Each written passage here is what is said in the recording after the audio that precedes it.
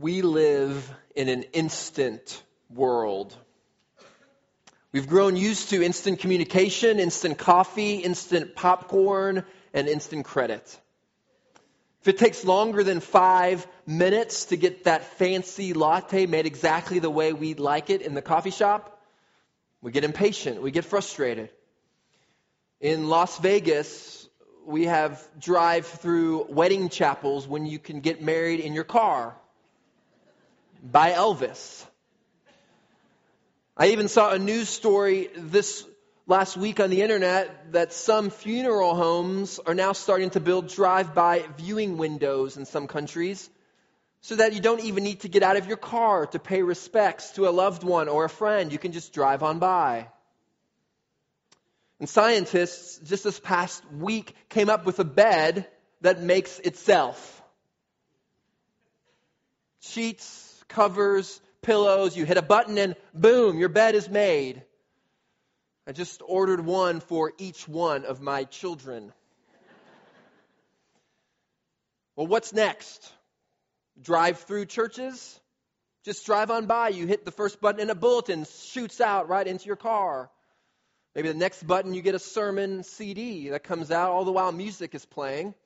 The third machine perhaps shoots out communion, juice, and bread, and then maybe there's a man who sits on the corner on your way out to shake your hand for fellowship time. And then you just drive on off into the sunset, having done church. See, in an instant world, we don't want to wait for anything. That same impatience manifests itself in our ministry and in our spiritual lives as well. We want ourselves and our churches to be instantly sanctified. We want ministries to quickly grow, churches to be fine-tuned and perfect. And we quickly grow discouraged where there seems to be little perceptible progress in ministry. This seems to be what disheartened the people of God in Haggai chapter 2. They had started rebuilding the temple. They began to work on the foundation. They were a month into it or so, and they're discouraged. A month in, they're disheartened. They needed some encouragement. And God is going to give it to them through the prophet Haggai. If you have your Bibles with you this morning, please turn with me again to the book of Haggai.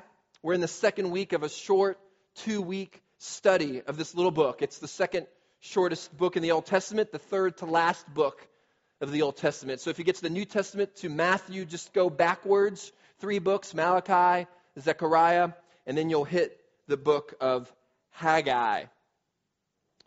Well, let me give us a recap of where we are, an instant live-action replay of what's going on. In 597, the Israelites were defeated by Babylon, and in 586, the city of Jerusalem is destroyed, the temple is burned, and the people are taken into exile. And then in 538, the Persians now defeat Babylon, and King Cyrus sent them back, allowed them to go back to rebuild their city. See, the Babylonian way was to capture prisoners and then to take them to their land, into exile. The Persian way was to let you live on your own, in your own cities. They would send spies to keep watch over you. And so many of the Israelites in Babylon, they just decided to stay. They had planted roots there. They had made Babylon their home, and so they stayed. But about 50,000 Israelites took Cyrus upon his offer, and they made the 1,500-kilometer journey back to Jerusalem to rebuild the temple and to reestablish their lives. And they get started on the foundation, as we saw last week. They start building it up, but quickly afterwards they flounder under a bit of persecution, and then most of all, a lot of distraction. They start building up their own houses and building up their own name. They're content to see the temple lying there in ruins while they busy themselves decorating and paneling their own houses. Their priorities were completely off base. We saw last week that their time, their talent, their treasure were being used to further their own kingdom and not God's. So Haggai comes, this mouthpiece of God, the prophet of God, and the words of God. He says, repent. Repent. Look at what you're doing. You're storing up treasure for yourself. You've gathered wood, and you spent all your time, all your talent, all your treasure to build up your own paneled houses, while my house lies here in ruins, decimated. Repent. And they did. See, repentance always results in life change and obedience. And so in just a couple weeks, they're up. They're rebuilding the temple. They're hard at work. It's astonishing because usually prophets are ignored or even abused. But these people, they get to work. They start building up the temple. But after just a month, 30 days have passed and they're down again, discouraged, disheartened. Should have been a celebratory time, but instead they were ready to give up. Now, can this happen to us today? Can you find yourselves in the midst of God doing some amazing things in your life? You're growing in obedience and His promises are ever before you, but somehow discouragement finds its way into the crevices of your heart. And instead of rejoicing, instead of celebrating, you find yourself sad, doubting, and wondering if this thing you're putting your hands to in the name of God is even worth it. Can this happen to us? Of course it can. And so Haggai is going to speak into this in the second chapter. And so chapter 1, repent, get your priorities in place. Make sure God is first in your life. He can't be a close second. He's got to be on the throne of your life. And then chapter 2, what happens when you begin pursuing God and pursuing ministry and you get discouraged? And so in the midst of these three oracles in chapter 2, these three prophecies, sermons, Haggai is going to give us two truths about God and one desire that God has for us. Three things. I am with you. I want your heart.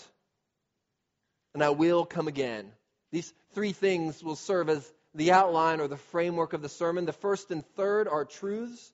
And the second is God's desire. I am with you. I want your heart. And I will come again. So first, I am with you. Look there at verses 1 through 3.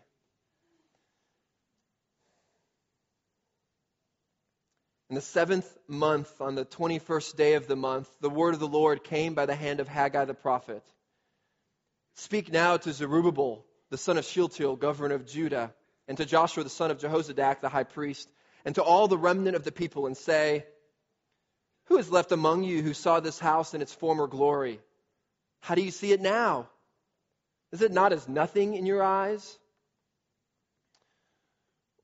Well, Haggai asks, rhetorically, okay, by a show of hands, how many of you 50,000 people actually were around 70 years ago when the old temple was still in place? See, there were some who were around back in the days of Solomon's temple, and Haggai asks, who remembers seeing it? Well, how do you see it now? See, what happened was the nation, they started back at work again. They got the foundations laid, the stones are going up, and all of a sudden it was conjuring up memories of the previous temple. And they're going, now, wait a minute. This doesn't look like Solomon's temple. It looks like a shack compared to what we used to have. And while the physical dimensions were similar, that old temple had precious jewels adorning it everywhere. It had layers and layers of gold covering it.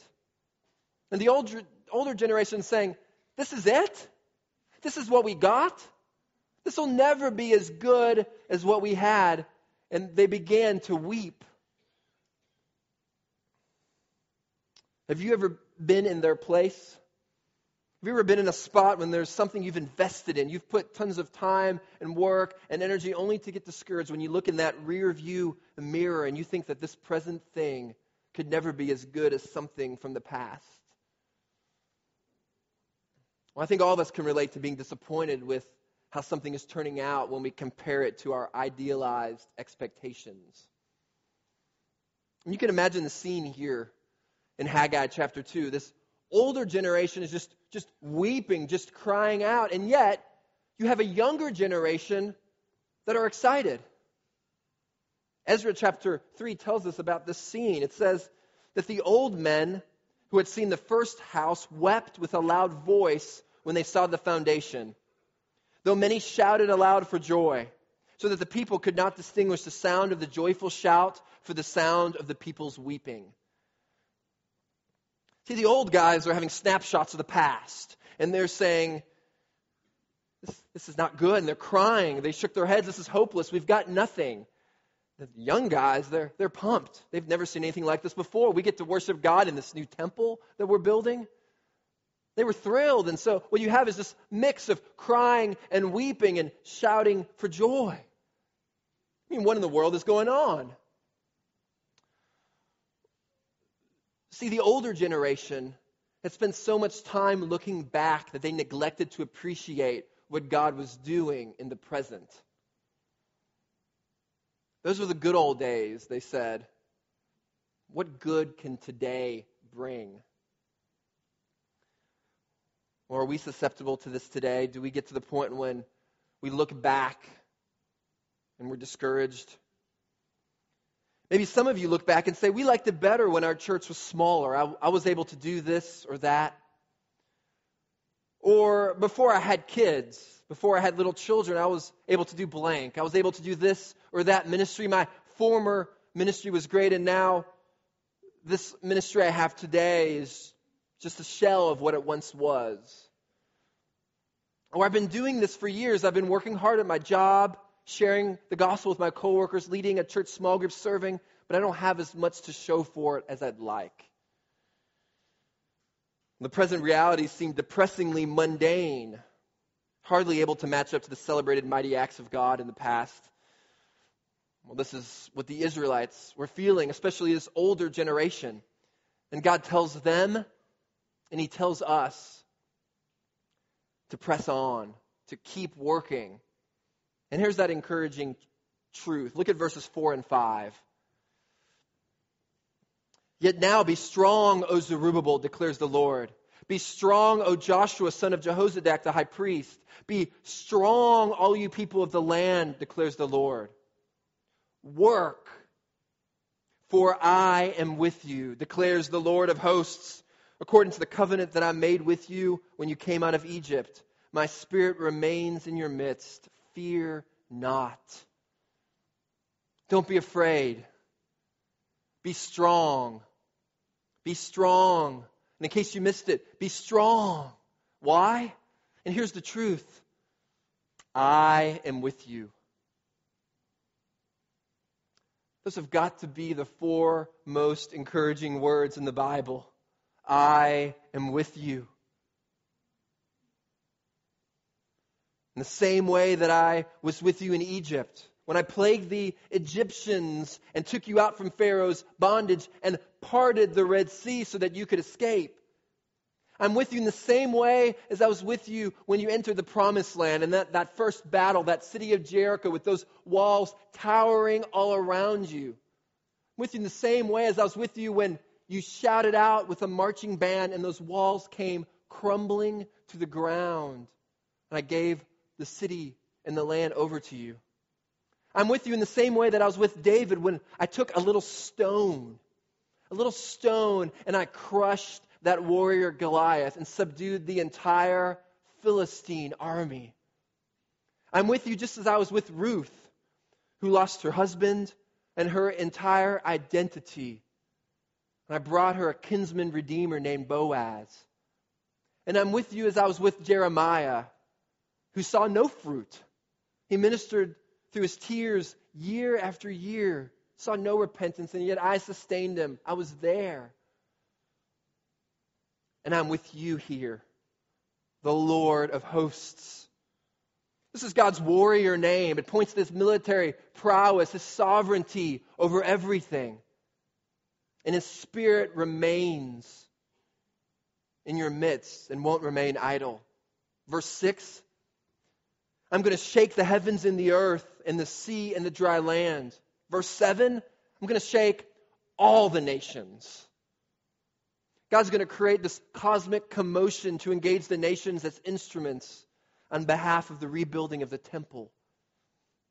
The language of the earth shaking was always typical of theophanies, appearances of God. When God appeared at Mount Sinai, the mountain literally shook. There's a new world order coming which will arrive at the appearing of the Lord himself. He will shake it all up. It's all his. Verse 8, even the gold and the silver, God says, is mine. Guys, you don't see the precious jewels, don't worry. Everything is at God's disposal. Psalm 50 says, every beast of the forest, the cattle on 1,000 hills, all God's. God is saying, work, continue on, lift your eyes up to me. I am in this. The best is yet to come. You see this crummy looking building over here? Be faithful to me regardless of what you see. Lift your heart. So much so that in verse 9, he says that this new temple shall be greater than the former, because it's Christ who fills the church. It wasn't important how big or extravagant the temple was. What's important was that God was there. It was all very well to rebuild this structure, but without the return of God's presence, it would remain a worthless, empty shell. God was saying, it's all about me and I'm here. He's saying, work hard, trust God, don't despise the day of small things. God is at work. Now, things may not look great yet. Maybe it's not providing instant gratification, but wait, work, pray, consider, and know that God is bringing about his good purposes in his perfect timing. I am with you. And we need this truth, don't we? We need it to melt our hearts every day. I am with you. He is. But there was another problem with the people of God. There was a theological error. And so there's a second message, a second sermon for God's people that comes in the form of a rebuke. God tells the people of God he wants their heart. That's the second point here in the sermon. It's the second oracle, second prophecy. It's God's desire for his people. I want your heart. It's the second thing. And it's here in the second sermon of Haggai that Haggai poses a case regarding cleanliness to the priests. The scenario envisaged by Haggai is a person carrying home the leftovers of the fellowship offering. Look at verses 10 through 13. On the 24th day of the 9th month in the 2nd year of Darius, the word of the Lord came by Haggai the prophet. Thus says the Lord of hosts, ask the priests about the law. If someone carries holy meat in the fold of his garment and touches with his fold bread or stew or wine or oil or any kind of food, does it become holy? The priests answered and said, no. Then Haggai said, if someone who is unclean by contact with a dead body touches any of these, does it become unclean? The priest answered and said, it does become unclean. So here's the problem. People were bringing offerings to the ruins of the temple, hoping God would bless them. But the problem was a good work can never make a sinner right with God. A work by defiled hands can't be accepted by a holy God. And Haggai used an example of clean and unclean. Can something clean make something unclean? Well, if you have children, you know the contagious power of dirt, don't you? Why is it that when your kid touches the wall with his grubby hands, that he leaves a mark on the wall, but then that same kid with clean hands, if he or she touches the wall, it doesn't leave a clean mark, does it? And if they would touch that dirty mark, it doesn't automatically erase the dirt. Well, in the same way, you and I catch colds, right? We don't catch health. When you go into a doctor's office in some countries, they have a well child room and a sick child room. Now, they don't bring the well kids into the sick room, hoping that the sick children will sit near the well kids and get better. It doesn't work that way. They separate them because it's the cold that can spread to the healthy ones.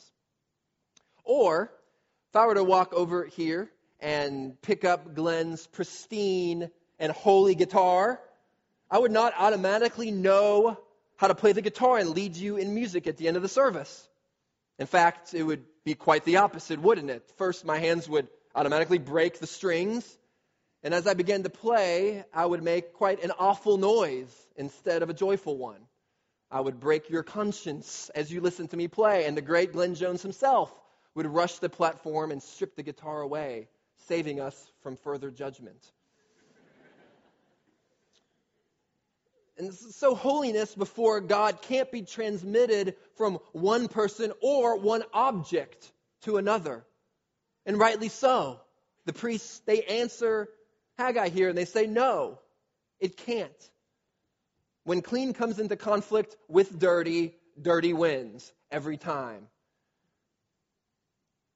But the Lord Jesus is the only one who is holy, who can touch something unclean and not only not become unclean himself, but makes that unclean person clean. Now, the point Haggai is making is that even the most religious actions are not necessarily acceptable. Ritual holiness does not lead to real holiness, but ritual defilement does lead to defilement. So why does he share this? Well, verse 14. Then Haggai answered and said, so is it with this people and with this nation before me, declares the Lord, and so with every work of their hands. And what they offer there is unclean. So in a sense, all that the nation had done for those years before God revamped their heart and they got back to work, all that they had done to rebuild the temple, God says is unclean. Even though they set up altars for worship and reinstituted feasts and built the foundation for the temple, God says all that unclean. I don't care how great the religious activity was or is now, your hearts were unclean. Therefore, everything you touched, you didn't make it holy. And now that you've gotten back to work and are moving forward, it doesn't mean that all of a sudden I'm obligated to reverse all the agricultural curses that were on you the past 15 years. See, what I've been after isn't merely your actions. What I've been after is your hearts. And God starts working on his people like a spiritual cardiologist. He begins doing open heart surgery on his people. He does this because it's all about the heart. He wants to know, have you set your hearts on spiritual reality or are you dependent on external formality?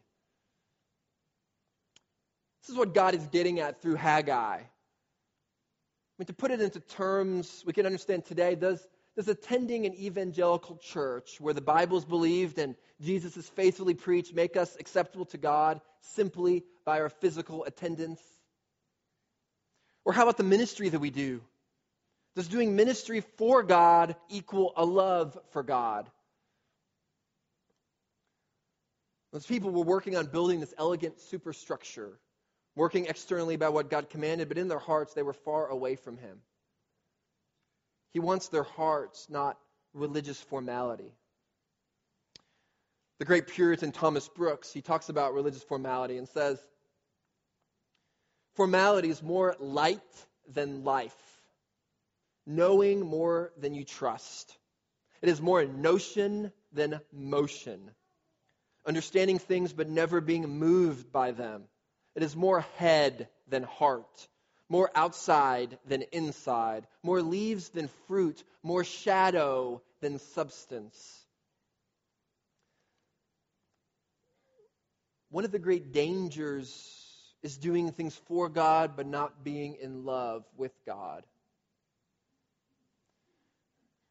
God says you can't think that consecration to Christ can be transferred automatically from somewhere else. I mean, the Israelites thought, if I do this and this and this, then God will love me and deem me as holy. And if I do this and this and this for God, then he'll be obligated to bless me because I'm doing this for him. Now let me ask you something. Do we find the same misunderstanding in our culture today? Well, absolutely we do. So the problem that's going on here in the book of Haggai is twofold. One is of legalism. It's the feeling of I have to do good works in order to be acceptable to God. The other one you see going on here in the nation is this prosperity gospel that simply says, because I'm His, because I'm doing this work for God, then He owes me everything that's good. But the temple was not a good luck charm or a genie that distributed salvation and holiness. This is why the explanation is given as to why the returns from their farms had been so poor, why they were facing drought. Look there at verse 17. I struck you and all the products of your toil with blight and with mildew and with hail, yet you did not turn to me, declares the Lord. God says, I struck you. The Lord did it. He disciplined them. It didn't matter what they did. God disciplined them for what was going on in their hearts. The Lord's discipline is never happenstance or coincidental. There's always a purpose. In His grace, He was alerting them to the error of their ways. I mean, they should have repented long before Haggai prophesied. And even now, after they started rebuilding the temple, their hearts should have been engaged with Him. Now, in that way, we see here discipline is really a grace. That's why we work hard to discipline our children. It's for their good and ultimately their joy. But the series of poor harvests had not achieved its purpose. They had not yet repented until we saw in the last chapter. Oh, friend, is there something in your life right now that God is alerting you to? Now, there are many reasons why suffering and chastisement comes, all of it ultimately to bring God glory, some simply to draw attention to His glory. We see that in the book of Job. Job suffers, the text says, not because of any of his specific sin, but because of God bringing glory to Himself. But other times, there is discipline for sin. And so I ask you today to consider, is God trying to wake you up or get your attention this morning? Examine your heart. Is your heart fully His? Stop and consider. Don't ignore the promptings of the Holy Spirit in your heart. Now down in verse 19, God also says that I will bless you. But see, this blessing is not automatic. It's God's choice. Always grace, not merit. Now, the great music group from the UK, the Beatles, they came across in the Bible what they thought was the law of karma. They said that the Bible essentially teaches this. It says, whatever you sow, you will reap. We've done the right thing, and so God then has to give us the right things. But as you read that same passage, you may work hard, and the hardworking farmer thinks they deserve a crop, but they may not get it because of fire or because of locusts that have ruined it. It's not automatic. See, the Beatles misunderstood the very passage they were quoting from. Now, God is not a cosmic vending machine of karma. You put the right amount of money in, you push the button, and out comes something equal in return. No, our spiritual problem is often our false expectations of the blessing of God. That's why the prosperity gospel is so wicked. It alters our expectations to what God has not promised. And so we have these false expectations of what we think God should and will do. Now, we don't see that what is given to us is actually best. We don't understand when His promises will come or when He will deliver them, but He will. Now, the point of all this that God is making here is that God makes you clean, that God, His own choosing, brings you blessing. This is how you and I become acceptable to God. You don't say, God, I've kept all the 10 commandments. I've limited the amount of lust and greed that I used to have. You don't look around and compare yourself to other people and say, well, I'm not as crazy as that other guy or other gal over there. They're wild. I'm not that bad. I've gone to church services every week. But see, going to a church service makes you no more a Christian than going into McDonald's makes you a Big Mac. It just doesn't do it. So we just keep going. And in trying to earn God's righteousness, we keep going and going and going, and we try to climb that ladder until some point in time we come to an understanding of the good news of Jesus that tells us that while our best deeds are like filthy rags before a holy God, there is a way to be saved. because you can't earn it by His grace. Jesus Christ, God in the flesh, came. He died on the cross. He was risen from the dead so that you and I don't need to try to climb that ladder. Why? Because grace has come down that ladder to you and offered a sacrifice of His life on your behalf.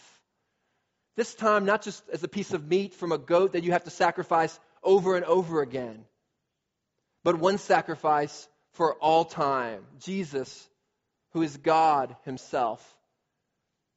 Now, this is the good news, that God doesn't love you based on your performance. He loves you based on His Son. That's the beauty of Christianity, that God loves you based on the performance of Jesus. God loves you based on what Jesus Christ has done on your behalf. He lived the perfect life. He died the perfect death. And as you believe and repent, He gives that to you. Friend, if you've come to this place today, you've made a mess of your life, and you're under the impression that merely attending a church service or doing a good work is going to fix everything, well then, we don't have anything to offer you today. We have nothing to give to you, nothing to say. But what we do have, we share with you freely. And we don't merely have good advice. We have good news. See, good advice only works so far as you work on it. But good news is different. Good news is something that has happened. It's a truth to be believed. And the good news is this, that God has sent a Savior to us, Christ, the Lord, God in the flesh, who's offered His life. He's given it up for you. He's died a death with your sins poured upon Him. And you can rest in that grace if you believe in Him to save you and you turn from your sin, acknowledging that every good work is a filthy rag. Everything you've tried to do to earn it has failed, has left you separated from Him for all eternity. If you would acknowledge that, repent and turn to Him, you will be saved. Oh, friend, give God your heart. Give Him all of it. Fellow Christian, run from mere external formality and give Him your heart. He wants your heart. It's His desire. Well, just when it looks like we're done, when we're coming to the end of the book, there's more good news for us. Haggai's book ends with some great encouragement. It's the second truth that we see, and it's the third point of the sermon this morning. It's the third point. I will come again. I will come again. One last sermon, one last message. It actually comes the same day as this last one we just looked at. Sort of a morning sermon and an evening sermon. This last message is given to one man, Zerubbabel, but it's meant to encourage the entire nation. Look at verses 20 through 23. The word of the Lord came a second time to Haggai on the 24th day of the month. Speak to Zerubbabel, governor of Judah, saying, I'm about to shake the heavens and the earth, and to overthrow the throne of kingdoms. I'm about to destroy the strength of the kingdoms of the nations, and overthrow the chariots and their riders. And the horses and their riders shall go down, every one by the sword of his brother. On that day, declares the Lord of hosts, I will take you, O Zerubbabel, my servant, the son of Shealtiel, declares the Lord, and make you like a signet ring. For I have chosen you, declares the Lord of hosts. So, okay, God is with us and God has saved us. But what about the future? I get it, the past, the present. What about the end? See, the struggle was, does God have a long-term plan for His people? What are they? Will He care for them? Well, there's a comforting truth that God wanted to get across to His people, and that's this. I will come again. I will come again. See, Zerubbabel was their governor. It means that Persia is actually running the country. He was a governor under their rule. It really isn't a kingdom. It's an outpost of Persia. The hope for the kingdom was pretty low. It didn't look like the kingdom that they were expecting. But God says, I will shake the nations for wealth and change them around. Now, this messianic kingdom will come in Zerubbabel's line. He would be a signet ring. This ring would be the official seal of the king. If they had official documents or letters, they would fold them up, put them into an envelope, put hot wax on the seal, and they would press it down with the ring. And wherever they delivered it, it would be the official sign of authority of the king. Sometimes they'd wear it as a ring on their finger, other times as part of a necklace around their neck. And it had an emblem on it that designated that this is from the king. It had his authority. And Zerubbabel is wondering, will that signet ring ever get put back on? Will this kingly line continue? I'm just a governor of a few exiles under the rule of Persia. Not exactly a great kingdom. It was actually no kingdom. And in the midst of the situation, Haggai comes along with a message from God. Listen, someday an amazing event is going to take place. And in that day, I'm going to use you like a signet ring through the Messiah. No, yes, I'm going to put that ring back on you. And down the road, just 10 generations later from you, one will come to Bethlehem wrapped in swaddling clothes, and he will be a savior for the whole world through his death on the cross. And in a future day, he will come back and he will make all things new. He will put away evil and do right. And Zerubbabel, that's through you. That's coming through you, through this kingly line. So take courage. Your labor is not in vain. You're building into something bigger than you can see. I will shake this world, and the result will not be the disordering of the world, but rather in the proper ordering of a presently disordered world. See, Zerubbabel was the chosen guardian of the chosen people, the rebuilder of God's house, the restorer of dignity to the line of David.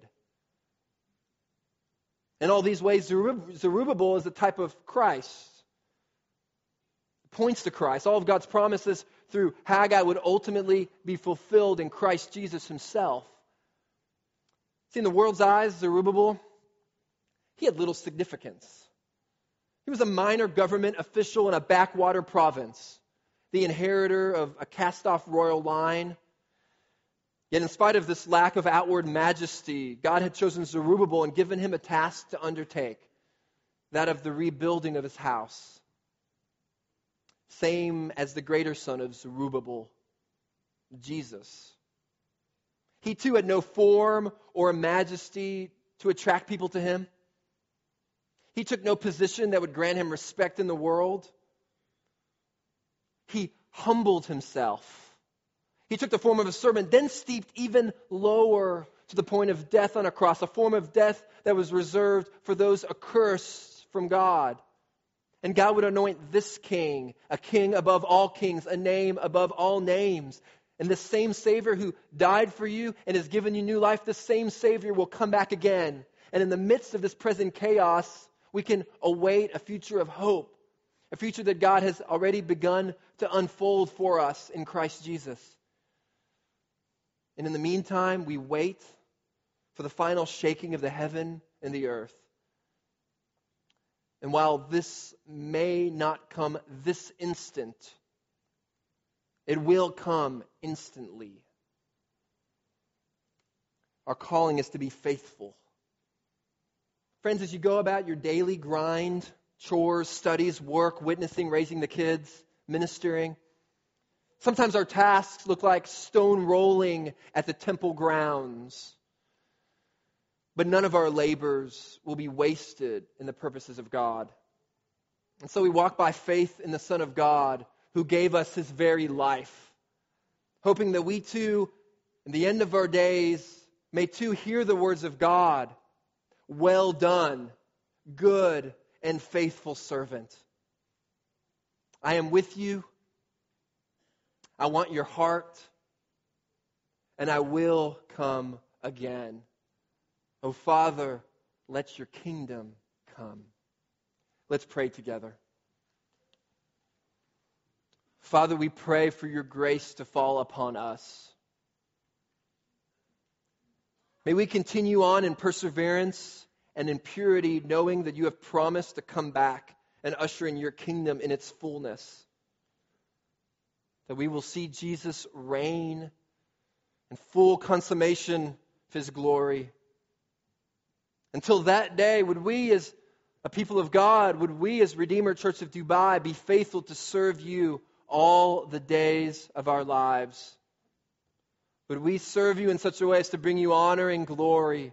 Would we persevere in difficult times, trusting in your promises from the past, seeing your work in the present, and hoping in the promises of the future when we will see Jesus Christ face to face for all eternity? Father, we pray this in the name of Jesus Christ. Amen.